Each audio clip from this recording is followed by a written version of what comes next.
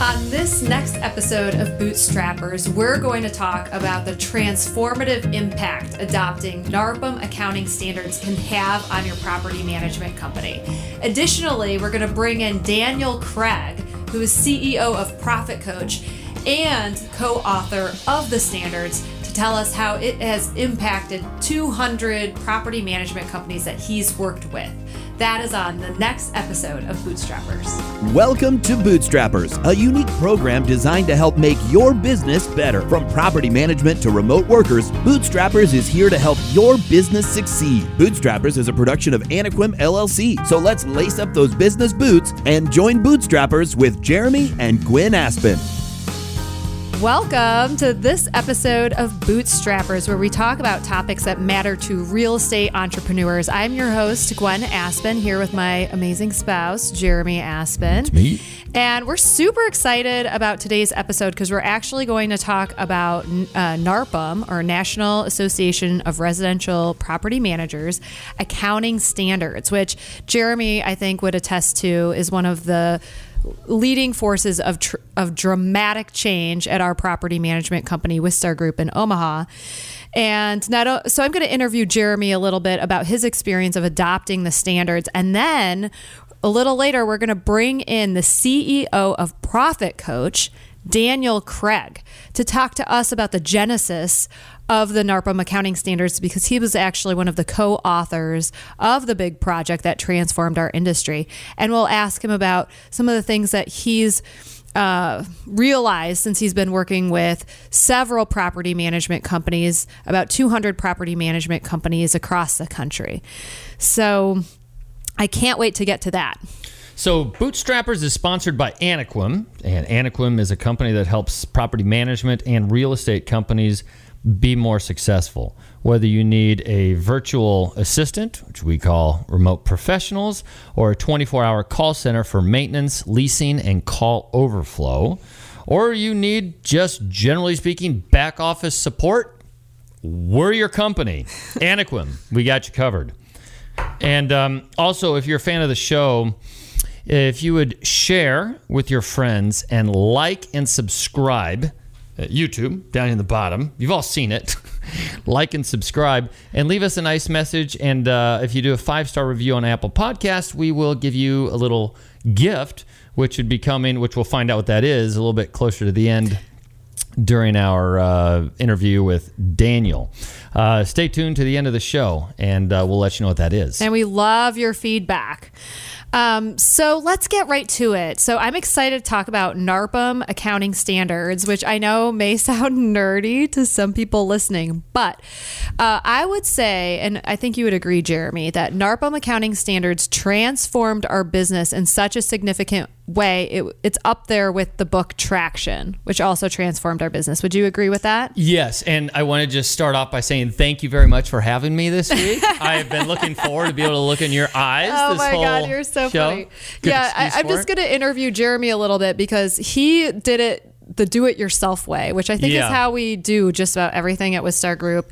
And before we even get to that, though, we should probably say that NARPM is our industry association, and if you're not a member, we highly recommend you join. I highly recommend it. So NARPM is the National Association of Residential Property Managers. It's kind of the residential version of IREM, which is the Institute for Real Estate Management, both of which are worth being a part of if you have any of those kinds of properties in your portfolio. But NARPM, it's more, it's mostly smaller companies, but it's kind of a collective effort of making the industry more professionalized. We have a link in the show notes for NARPM, but they have amazing conventions. Right now, many of them are virtual.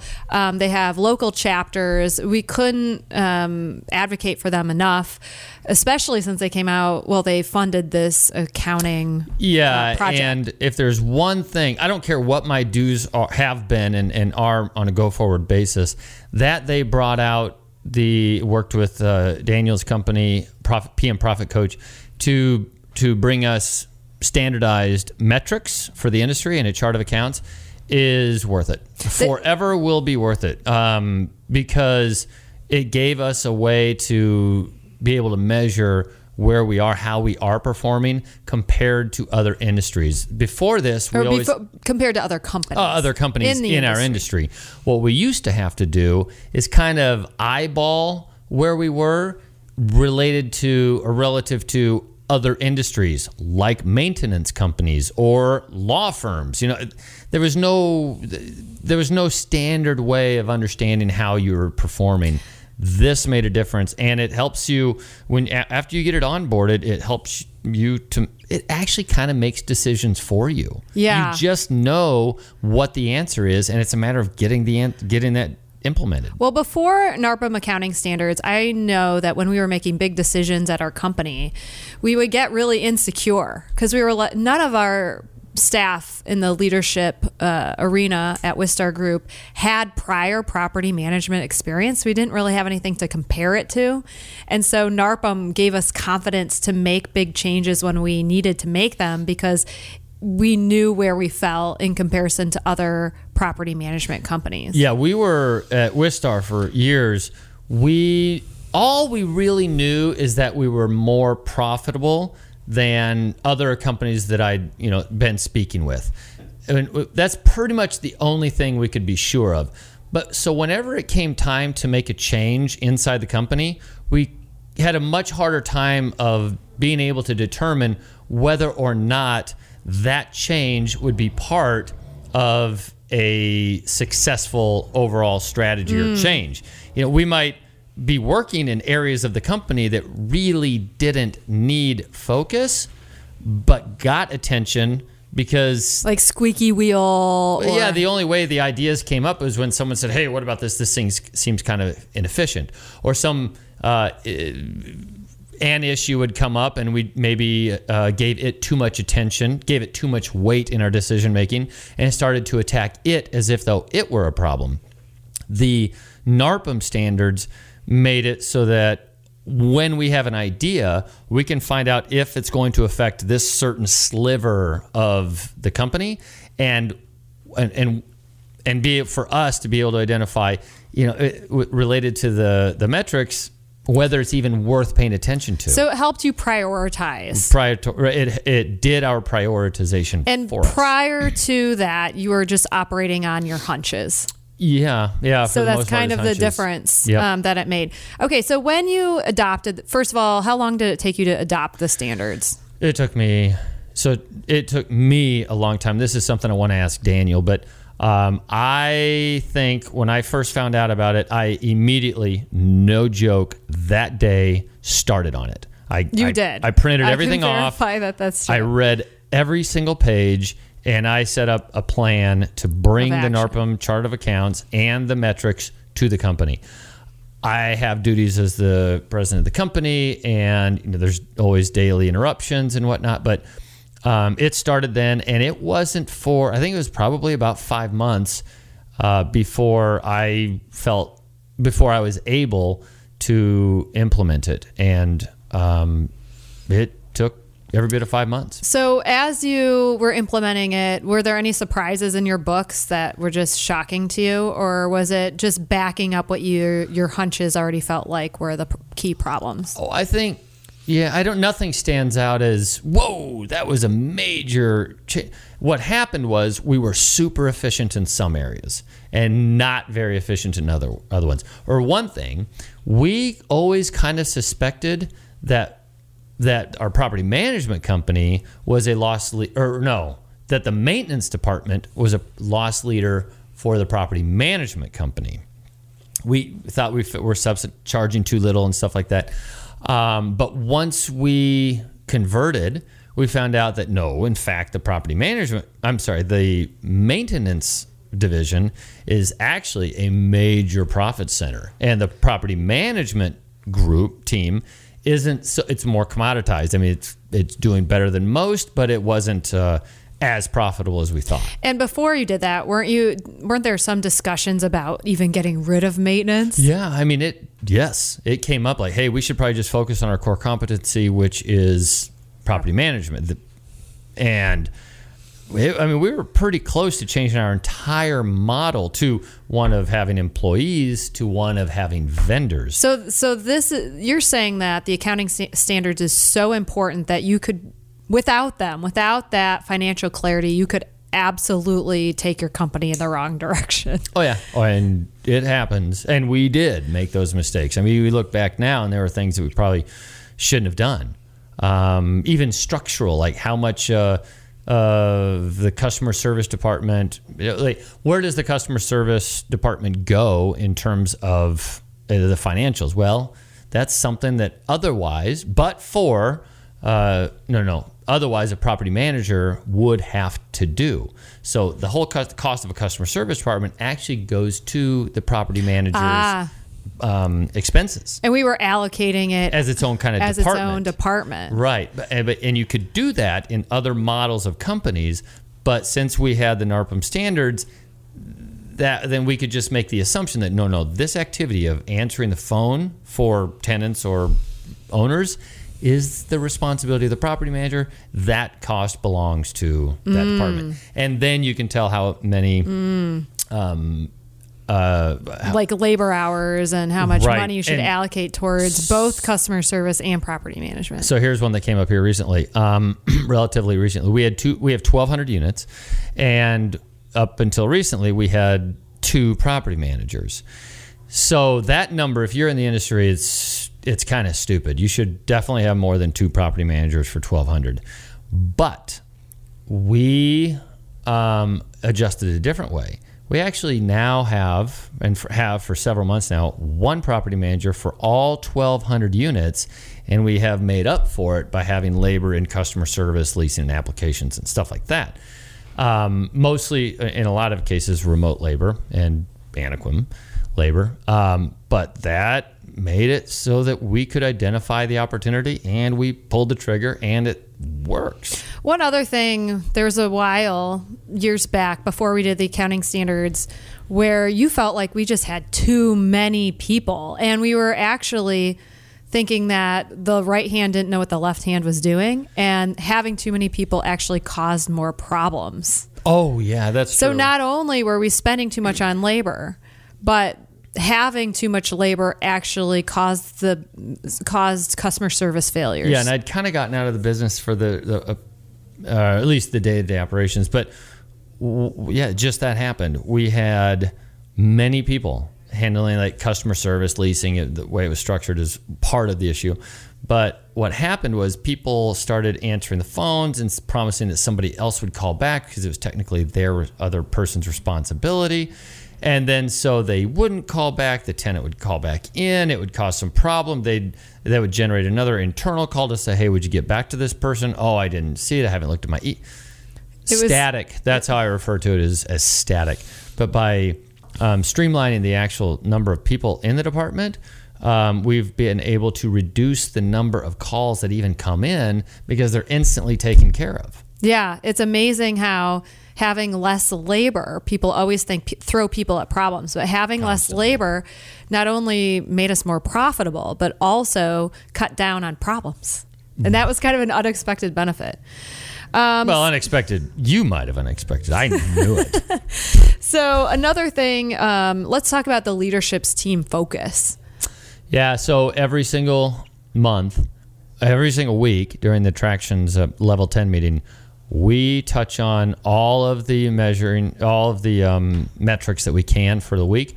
And at the end of every month, we go over last month's metrics for the monthly numbers, the monthly metrics. And, if they're out of line, we know for sure that a company our size should be better at this. And so we are going to do this. What's that look like? Now, if it's labor, okay, well, we have to grow, or we have to get rid of some labor. And we've had to make some of those tough decisions, but I think the other thing that has been helpful with this is it gets everybody on the same page. I think when you don't have everybody laser focused on one thing like profitability, people can have pet projects, and they get so obsessed with their pet project that they lose focus of the end goal, which is making money. And so what adopting the accounting standards has done is said, we are all in, this is our pet project. Everybody's responsible to some degree. We're all focused on this, getting more profitable, getting better than the standards. And it kind of created this core focus. Would you agree? Well, to a certain degree. The leadership team works on the net profit. But what I love about these metrics is that one of them, it's very important, and I'm sure we'll talk about it, Daniel, is the DLER, which is the direct labor expense ratio.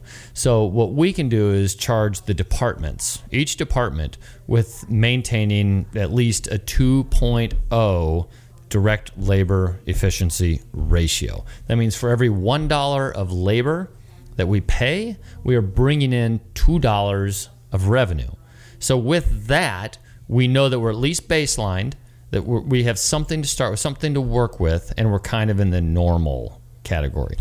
And each department has that. So as long as they're going that direction or surpassing it, we know that a big chunk of the business is taken care of. They don't need to see the profitability because profitability is born from managing that number. Great. I love that so much. Well, it's really helpful to hear your stories. Are there any other takeaways that you would want to give other property managers based on if they're not at narpm.org? And we should put that down here. It will. It's going to be in the show. Yeah, that's a big deal. I would just do it. Just go to NARPM, sign up, get your accounting standards, and adopt them. And they're not advertising on this show. We don't do it anything that way. It's worth it. For sure. Great. But let's get Daniel here on the phone. Yeah, absolutely. We are so happy to speak with Daniel Craig today. He is CEO of Profit Coach and the co-author of the NARPM Accounting Standards. And first off, Daniel, I'm going to call you Danny because I know you well. And that's great. I always know you as Danny. But let's just keep it casual. We're super grateful for your contribution to the industry. I think that's the first thing because it's a huge deal to have standards so you know where you stand in comparison to other property management companies. So kudos to you and a big thank you. So thank you. Hey, I appreciate that. It's been a crazy ride and it's been super fun getting to look inside of probably around 200 companies' books and see what goes on in these awesome property management businesses that everybody's running out there. So it's been fun. Oh, cool. So I would say, now I guess I should ask, NARPM numbers, these accounting standards that have been set up, was that project brought up by you? Was there some sort of consolidation of the industry that promoted it? Was it a hedge against consolidation? Like, why did it start? Yeah. I think it's long been needed because for years we were just kind of floating out there going, how are we compared to industry on average? But this professionalized it. What brought it about? Yeah, so here's basically the backstory. I like telling the story. It's kind of ties into one of my most boneheaded mistakes, and I'll share that in just a moment. But what happened was we started this accounting and financial advising company a number of years ago with the goal of really helping business owners leverage their financials and their accounting to actually improve the bottom line performance of their business. It's a pretty well-known reality that for many CPAs, they're just crunching tax returns and not really providing financial advice. And so as a financial advising and accounting firm, we wanted to really turn the tide on that. And so we ran this company for a number of years, servicing a variety of industries. And we're like, you know what, if we're really going to deliver on this promise of really providing best in industry insight and financial clarity for our clients, we really need to have one industry where we can be the best. And so we looked at a bunch of different industries and ultimately landed on property management through a series of events and God guiding us from one thing to the next. And so we're like, we're going to do this financial advising thing for property management. And one of our partners, Jordan Muela, came up with this harebrained idea. He's like, well, what better way to establish our authority in this industry than to do a national financial benchmarking study? I don't think anything's been done like this in the industry before. And of course, naive me, I'm like, hey, that sounds like a great idea. Let's just go ahead and extract the financial data from 50 different companies, 4 different property management softwares. Can't be that hard. And let's get all these financial pieces together in one big spreadsheet and it's going to be amazing. So this is back in 2017, and the P&Ls start flowing in from the property management companies, and we got everything. I'm sure you did. Yeah, I got tidy P&Ls. The worst one was a P&L on a Word document with someone who had put together their own numbers typed out in a Word document. I'm just like, how am I supposed to use this? Or believe it. Basically, all of these financials came in, and this is relevant, on completely different charts of accounts. And so we began this process of trying to standardize the data, and we realized in order to do that, we basically needed to come up with an overarching chart of accounts that we could use to provide cross comparison. So it was a total nightmare project. We're on the phone with clients for hours. Like, is this a business expense, or is this Disneyland, or what is this? Trying to get financial clarity from all of these financials. In any event, what happened was we produced the financial study. It rolled out on time, barely, for the 2018 PM Growth Summit. And we released the results, and it was really the first time that people had seen a meaningful financial benchmarking study for this industry. And a lot of you guys know the name Brad Larson. He liked what we did, and bless Brad's heart, he's like, NARPM needs to get behind this. We need a national chart of accounts. We need a national set of metrics definitions and a national set of benchmarks. So he really pushed the project to NARPM in 2018, and they hired us in 2018 to write the NARPM accounting standards, which is 4 parts: a standardized chart of accounts, and then on top of that, a standard set of metrics definitions so that we can have meaningful apples-to-apples conversations around what's your revenue per unit, or what's your profit per unit, or what is your net operating income. In a complicated business model with different streams of income, whether it's brokerage or property management or maintenance, we really needed to get some clear definition around metrics. And then thirdly, a standard set of benchmarks, and finally, some internal controls guides for this industry. So that's really the genesis of the project, was the need and the desire to have meaningful apples-to-apples comparison conversations, and the NARPM accounting standards was what we built to facilitate that. So what would you say the penetration has been so far? And let's just stay inside the sphere of NARPM, that universe.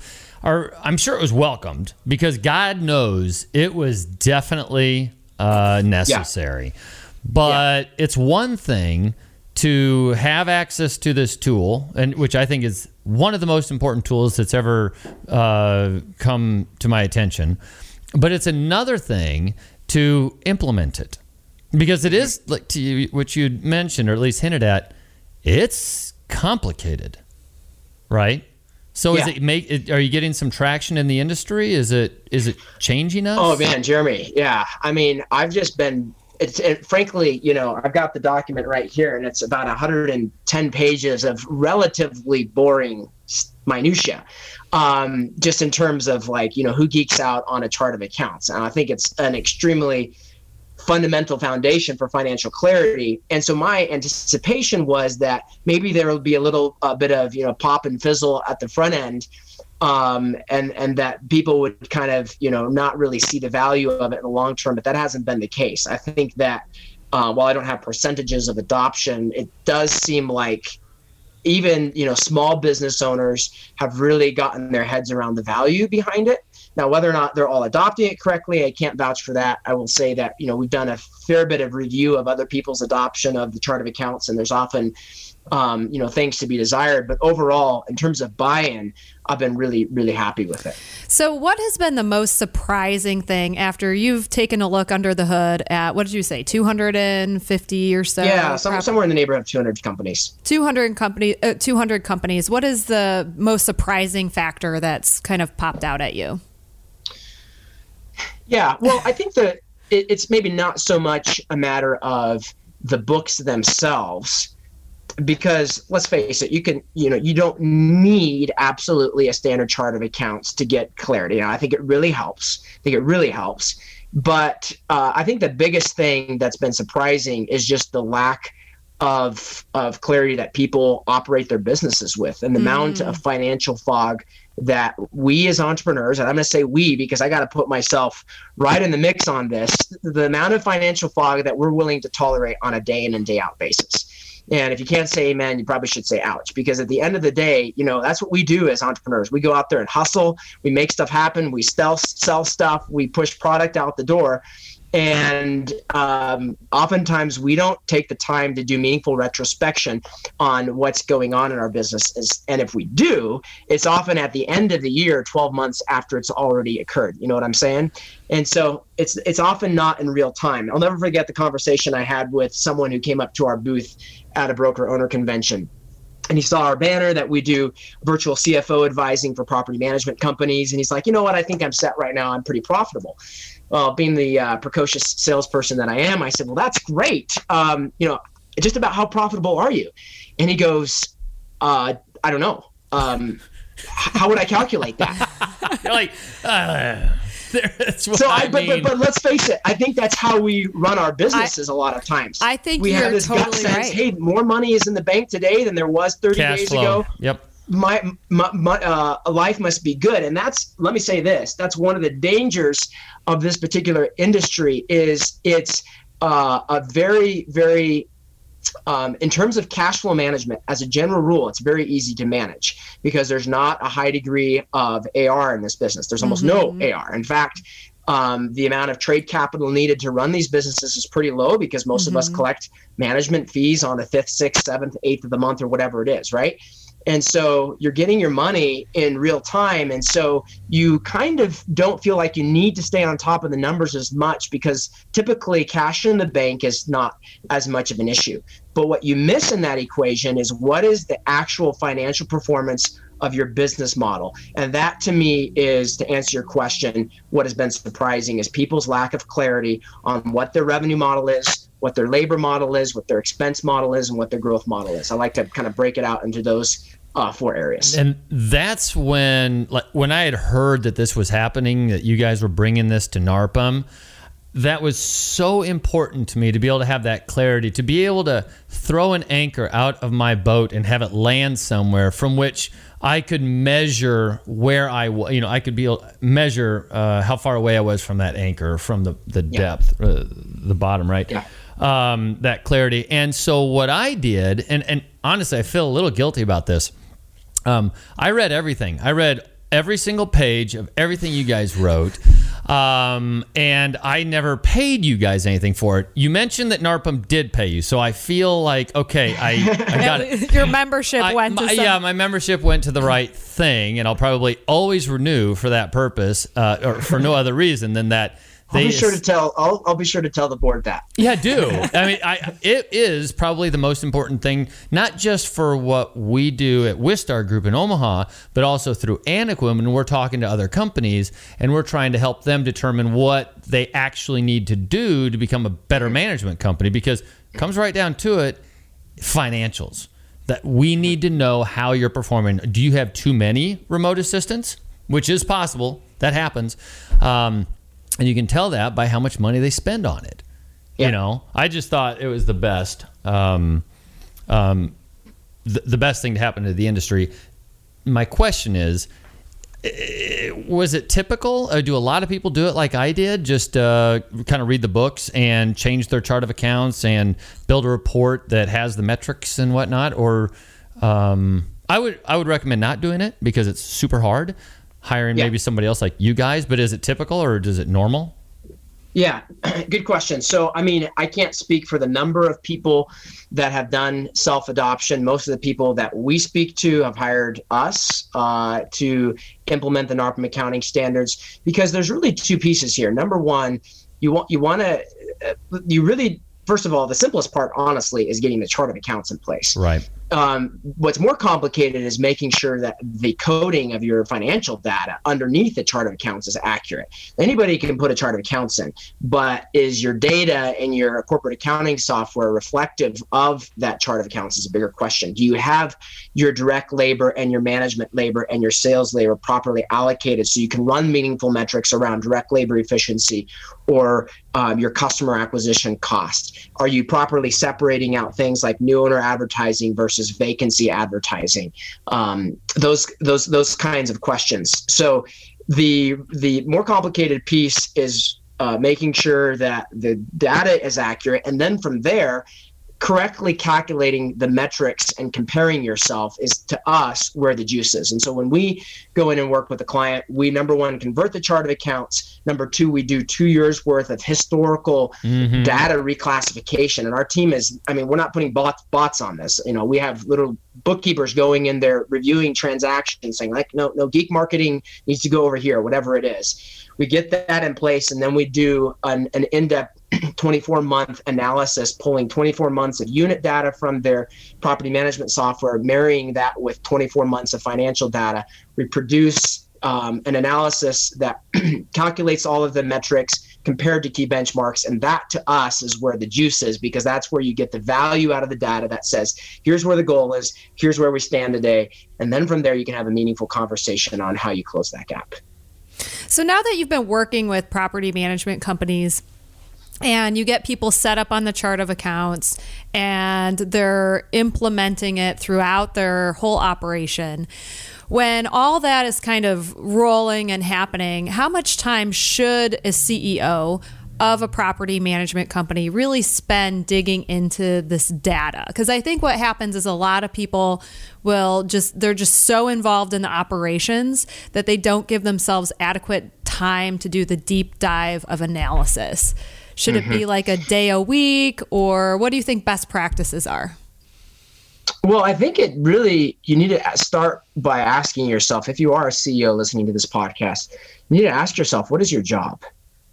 And I think the job of the CEO is to own the financial outcome of the business.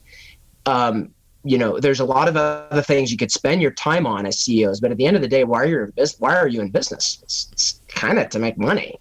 Right? At least that's why I'm in business. Yes, exactly. And so if that is the, end goal of the business, then how much of your time should be spent around monitoring, managing, and improving on that outcome? I can't give you a specific percent. I can tell you, I think I should probably spend more time in that for sure. But here's what I would say. The question is, how clear are you on what your goals are in the company, from the company, and those goals are on several levels. Like, what are your goals personally as to what you want to take out of the business? That's where I would start. And I know we're getting a little farther afield from NARPM accounting standards here and just talking more overall financial management. But I think this is really crucial, because what your personal goals are from the business really, to a large extent, should define your overall goals for the company in terms of growth and financial output. And from there, you can work your way back and say, here are the revenue targets that we need to hit at such and such profitability rates in order to be able to achieve my why for why I'm in business. Because at the end of the day, change in business is hard. And if you're not connected back to your personal why for why you're in business, the reality is you're probably not going to take action on the hard changes that you need to get your financial performance to where it needs to be. So to your question, how much time should you be spending? I would say, number one, spend as much time as you need to spend till you're clear on what your why is, till you know what the implications of that why are for the business outcomes in the next 3 to 5 years. And then number three, till you have a monthly seasonal forecast for the next 12 months that charts your progress towards that 3 to 5 year goal. And until you're clear on that, don't stop. Just stay in there, get clear on where you are today, get clear on what that 12-month forecast is. And then from there, you can have a meaningful, recurring, accountable financial conversation in your quarterly meetings, in your weekly level 10 meetings if you're on traction, I think once you get that core nub of clarity around what the goals are of the business and how that translates out to the next 12 months, probably once that's dialed in, then you can back off the time and just integrate it into your weekly scorecard review. Oh, that's so helpful. Yeah, there's that T word, traction again. I know. That thing pops up all the time. So the change, when it comes time to onboard or when you've taken on a client, sounds like you go back 24 months. There's going to have to be some time that is invested by the client of making changes, maybe operational, certainly financial. How long does a company need? And I know there's many answers, but let's just average it. From the time that they're onboarded to the time that you feel like they are now aware of what they need to do and are doing it, and then are more in a position where they can start to do budgeting a little easier by taking numbers and extrapolating them of a machine that you've created and extrapolating them into future numbers. What's that timeline look like? Yeah, good question. I mean, we have about a 3-week timeline for our engagements where we convert people, do an analysis, get on the phone with them, and create an initial forecast. So honestly, that's fast. The forecasting piece doesn't need to wait because the model that we've built out over the last 2 years really leverages what your financials are telling us today, which we can get clear on immediately, and then what you think the projections are for the future. Now, there's probably going to be some fine tuning of that forecast over the following months, but really 3 weeks is kind of that initial time period for converting if you're doing it with assistance and getting that initial clarity on where you are today and that initial clarity on where you want to go. From there, I mean, I really do think it probably takes 12 months for people to get acquainted with the numbers and start making meaningful changes. Oftentimes what we have found is that it's crisis that pushes people over the edge to make change. And I'll just say for a moment, crisis is a gift because it's often the push that we need to make changes. Some of the most profitable changes that I've seen in companies come as a result of a termination or someone leaving. Oftentimes the hardest changes are on the labor side of things. So a lot of times people just wait till that moment of crisis occurs, and then that kind of pushes them over the edge. So typically I would say 6 to 12 months to really see the impact of the financial clarity in terms of getting the changes pushed down into your labor model and your pricing model would be the big areas. So just for clarity's sake, so you are the CEO of Profit Coach. What are the various products that you all offer property managers? Yeah. So, we're the leading provider of comprehensive financial services for property management companies. And so we have everything from virtual CFO services down to daily bookkeeping and accounting services for trust and corporate accounting. And so that's the range of our services. When we go in and start an engagement with a client, it typically starts with a one-off engagement, which is our initial conversion to the NARPM accounting standards, along with our initial financial performance review, the analysis I was just talking about a moment ago, where we do the conversion and then get on the phone with them for the first time. And typically in that first call, we can uncover somewhere in the neighborhood of around $50,000 worth of profit generating insights from that first call. So we like to call it the $50,000 call. And so it's really exciting. And it's so fun when people see the light, when you see the light bulbs going off and people connecting the dots on the things they can do, on Monday morning to start making significant change in their business. So that's where it all starts. And then from there, people opt into our monthly virtual CFO ongoing service, where we're continuing to do the analysis for them on a monthly basis, continuing to forecast for them, and one-on-ones with our advising team and mastermind groups. So that's the virtual CFO side of things. And then we have full service trust and corporate accounting as well. And so that's the range of services. And typically we start with the one-off conversion to the NARPM accounting standards. And then from there we get clear on what their ongoing needs are. All right. And so then just to put this into perspective, when I went and did this analysis by myself, the conversion to NARPM standards, and then the analysis, and then the implementation. It took me 5 months. And I was occupied with other stuff. But you say 3 weeks. Had I had an opportunity or known better, that 3 weeks could have bought me a lot more productivity in the meantime. Like, I would have rather had a $50,000 call at the front end. And I don't want this to sound like an advertisement, because that's not what we're trying to do here. But I would say that would have saved me a ton of time. And I would say that you were fair as your wife. You were very laser focused on doing this and just getting the information out. We use Rent Manager, but you started it right when it came out, so there wasn't any a lot of guidance on how to go about extracting the numbers from the system and changing the chart of accounts. But that part just the reporting part was pretty took a long time for you. It took forever. I'm sure, Danny, you've used all the different softwares. I'm sure you have tricks of the trade to make it take a lot. We've got a few up our sleeves. So good. So you're an entrepreneur. You've been working with entrepreneurs. We all make huge mistakes at one point or another. What would you say your biggest boneheaded move has been in business? Well, I'll give you kind of a one-time deal, and then what I'd say is my ongoing Achilles heel. The one-time deal was this nutso benchmarking project that I already told you about. What I didn't tell you is that if we had a massive amount of scope creep. We probably bit off way more than we should. We took on so many different softwares. And as you guys know, extracting historical unit data from property management softwares is not...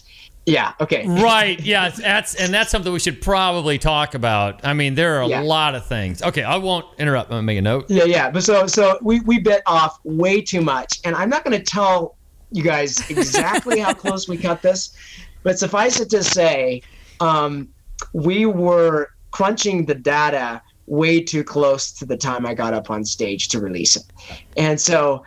That's probably my biggest boneheaded thing. God was gracious, and we didn't have any fallout, and we nailed the numbers. So I can attest to that. But what happened? Your work-life balance sucked a little bit. Yeah.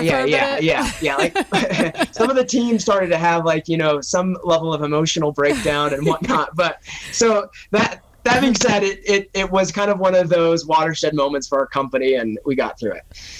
And this is more into the nitty gritty, but what are the most important metrics that you've seen? The ones that maybe you measure that by jumping in first with these 5, and then maybe some subcategories. I don't know. Yeah, absolutely. Super easy question to answer, because there's about 30 metrics in the metrics document, maybe even more. And as I've done this analysis for, like I said, in the neighborhood of 200 companies, I've looked at what stories continue to come up over and over again in terms of what the story that the numbers tell. So let me just give you 6. I'll rattle them off real quickly. The number one place to start is, what is your operating profit margin for property management?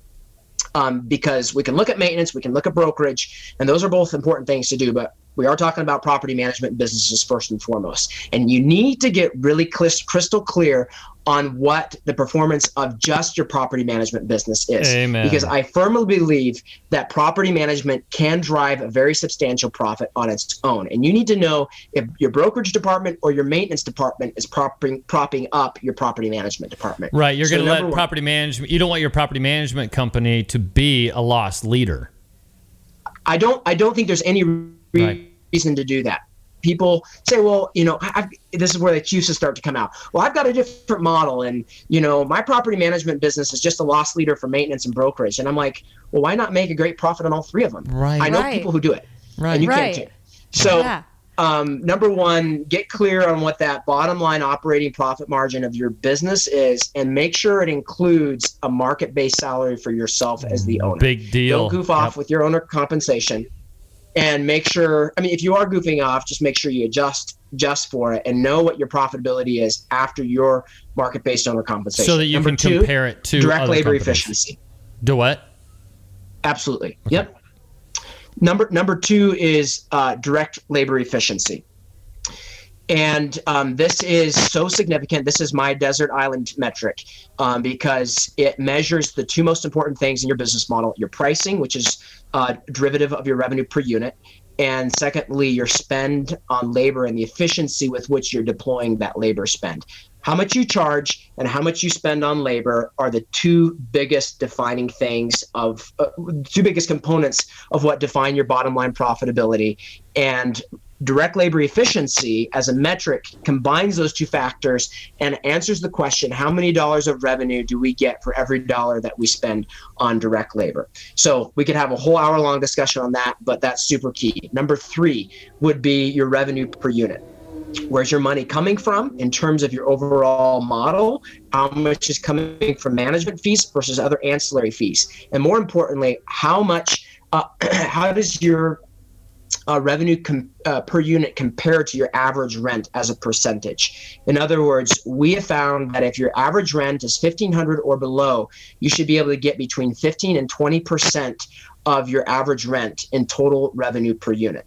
If your average rent is above $1,500, you should be able to get between 10 and 15% of your average rent in total revenue per unit. So just a quick example, if you're at $1,000 average rent, your revenue per unit should be somewhere in the neighborhood of $150 to $200 a month. Okay, so that's super key. Number four is where's all the money going in terms of key categories of expenses as a percent of revenue. So I've kind of rolled up a number of metrics into this, but you need to know how much you're spending on payroll taxes and benefits as a percent of revenue, how much you're spending on marketing, how much you're spending on facilities, how much you're spending on other operating expenses, how much you're spending on management labor. So getting those percentages dialed in and knowing if you're spending way too much on overhead is really clear. I'll give you an anecdote.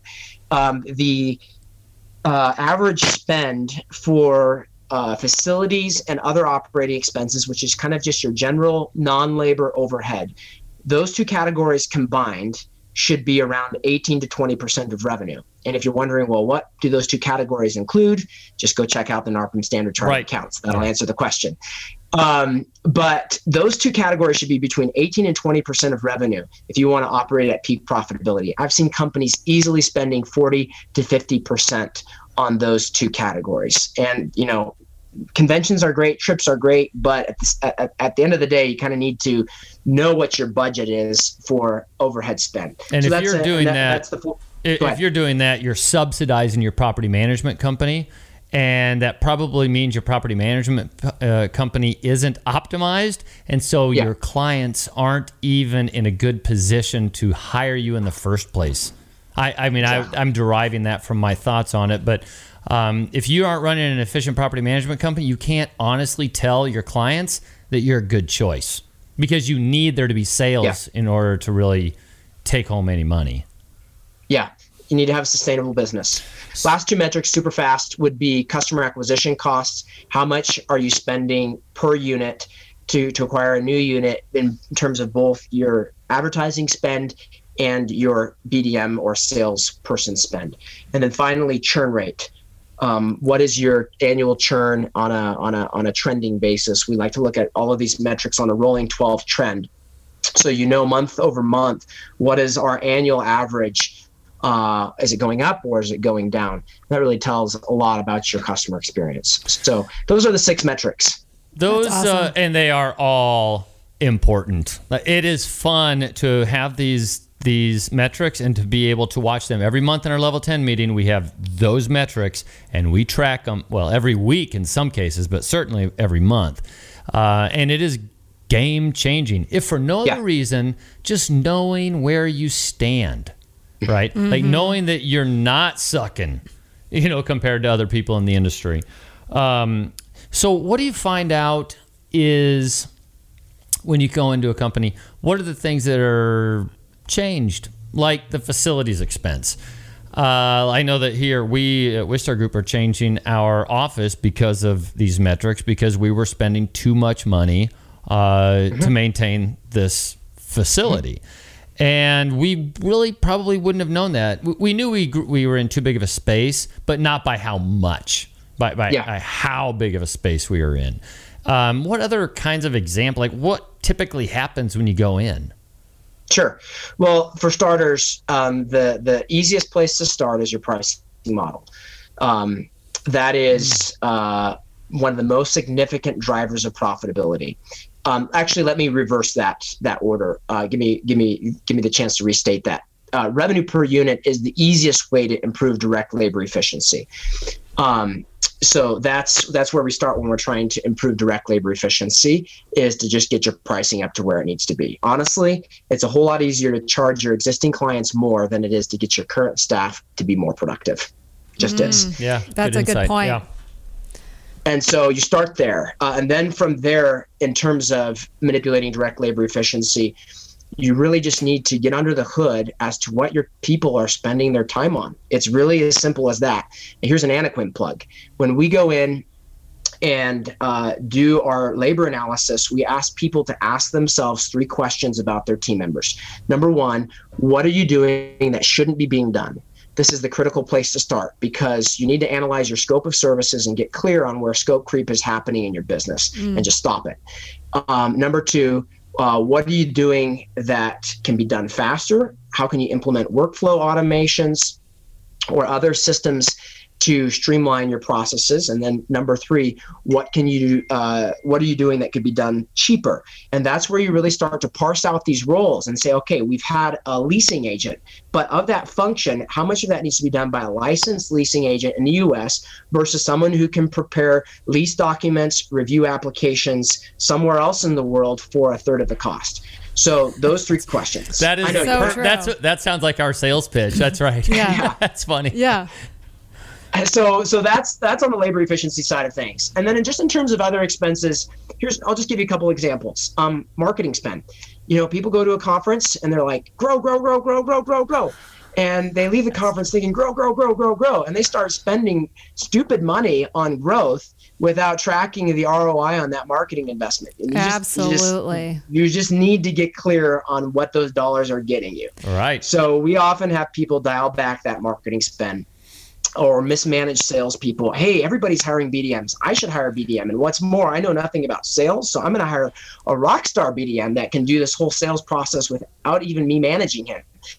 And that's a recipe for failure. Yeah. So, especially if you don't have a system in place that can maintain your current base, much less something that's triple in size. Yeah. There's a couple other ones. Concessions. I believe in customer experience. But if your staff isn't trained in how to handle issues with tenants and owners, they're going to take the path of least resistance, which is always, well, let's just send them a refund. Yes. And so that's a big area. Other quick areas would be technology spend. Just make sure that you're getting your ROI on this technology. When every software in this industry is $1 per unit per month, right. It adds up. And use the full functionality of that software. Yeah, absolutely. When we go into companies, we're always seeing people use maybe 10% of the software that they have, and then they buy 3 different softwares when one has all the functionality, but they just don't know how to use it. Exactly. And then a couple other ones would be your facilities costs, rent, phone. Those are some big ones. I will also say that, I'm a consultant, so I don't want to, give consultants a bad rap here, but you do need to make sure that you're pacing your spend on consulting with your ability to actually get the value out of that and implement changes from it. And I've seen some pretty high spends for like business coaches and stuff like that. Business coaches, sales coaches, financial coaches, whatever it is. I believe in coaching and consulting, obviously, but just make sure that you're tying all of this back to a budget, not impulse buying because someone said you should do that at a PM conference. That's so great. Sounds That's like such great information. Oh, yeah. I have seen that happen at those conferences, and that's where the energy comes from, like an ability to do... access to something that you can do differently, and then the balls to actually do something differently, whether or not you can afford it. They're always kind of thinking there's a bright blue future in the coming up, but boy, you better be able to pay for it. I don't know. We're probably running out of your time. So I wanted to ask you, Danny, though, because you are such a introspective person. I love always picking your brain. What is one of your favorite books No, what is your favorite I didn't answer book? the second half of your boneheaded question. So let me answer that. I gave you kind of my one-time deal. But I would say my overall day-to-day boneheaded thing is a lack of focus on where I can contribute the most value in this company, and then delegating away the things where I contribute low value. And that to me is where we need to be focusing our times as CEOs and managers, is take a ruthless look at everything that comes across our table and make sure we're focusing on those high value tasks. I have on my wall up here 2 key questions. What are the behaviors, habits, disciplines, activities, thought patterns of a 10x self-managing and self-multiplying team? And does what I'm about to do either expand or leverage that 10x behavior? And I use that. I need to do a lot better job of using that as a framework for scrutinizing what I do and then delegating away the rest. So I love that. I'm working on that too. Well, and it's funny because that was one of the things we wanted to talk to you about was, queuing up a company for sale, because you're not going to be able to do that unless you have a way, at least some sort of standardized way of presenting your information to a potential buyer, which the NARPM accounting standards do.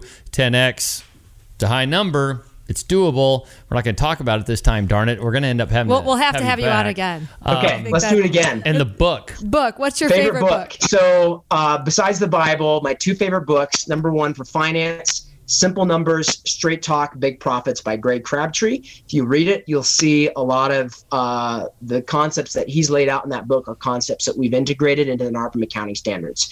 So he's a mentor of ours, and just really boots on the ground financial framework for entrepreneurs in that book.